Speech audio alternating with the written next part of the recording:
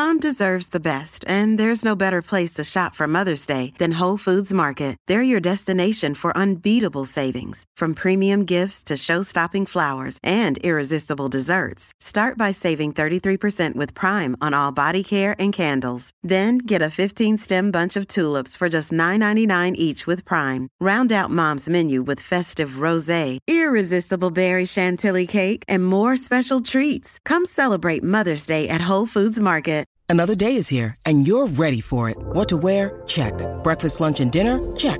Planning for what's next and how to save for it? That's where Bank of America can help. For your financial to-dos, Bank of America has experts ready to help get you closer to your goals. Get started at one of our local financial centers or 24/7 in our mobile banking app. Find a location near you at bankofamerica.com/talktous. What would you like the power to do? Mobile banking requires downloading the app and is only available for select devices. Message and data rates may apply. Bank of America N.A., member FDIC.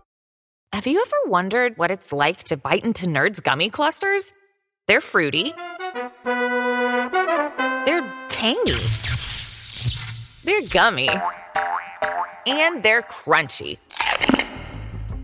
Nerds Gummy Clusters, a union of fruity sweet gummy and tangy crunchy nerds. Unleash your senses. Shop now at nerdscandy.com. Welcome to this bonus episode of the Olive Podcast.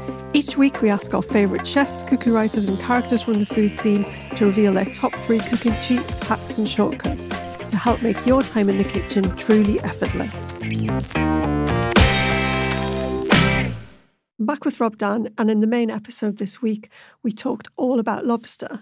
Now Rob's going to give us his top 3 tips for cooking and eating lobster. What have you got for us, Rob? So for me, my advice is less is more. I think a lot of people are surprised how quickly lobster cooks, depending on, of course, on the dish that you're doing and the size of the lobster.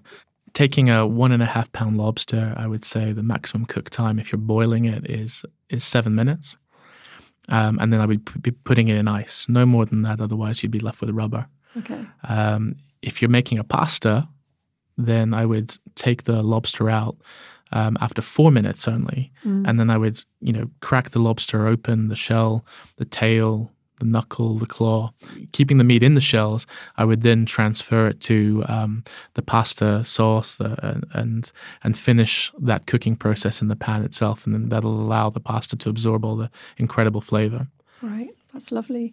And number 2, you've got some tricks for getting the meat out of the lobster. Yeah, my favorite tools, either at home or in a professional kitchen for extracting every ounce of lobster meat, is a chopstick to get into that knuckle, particularly the knuckle, and getting, which is my favorite meat, by the way.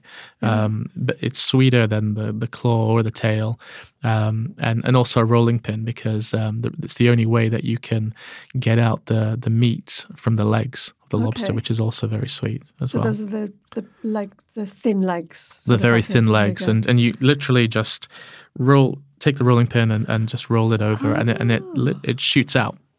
Does it? Shoots out. I didn't know that at all. That's brilliant. And number 3, you were going to tell us about how to use the shell afterwards to get the maximum bang for your buck, basically. Well, especially given the season, there's in my mind, there's nothing more rich, indulgent, and economical as a lobster bisque.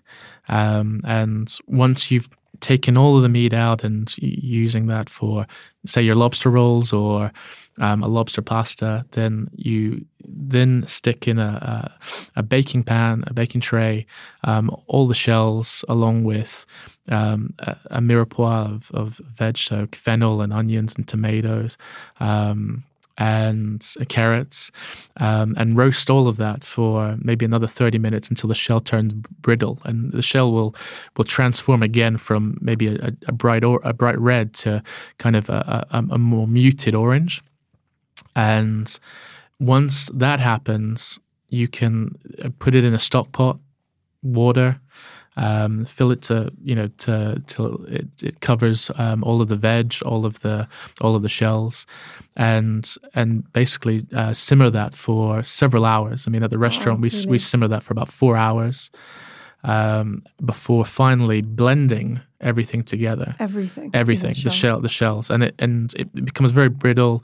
Now at that point, we then pass it in a chinoise or a sieve to get little bits out, and you're left with this incredible reduction, very rich, which we just add a little bit of cream and a little hit of booze, brandy, cognac if you insist, and then some lemon juice, some fresh herbs, and you're left with something really incredible. Amazing. That's fantastic. Thanks for those tips, Rob. My pleasure.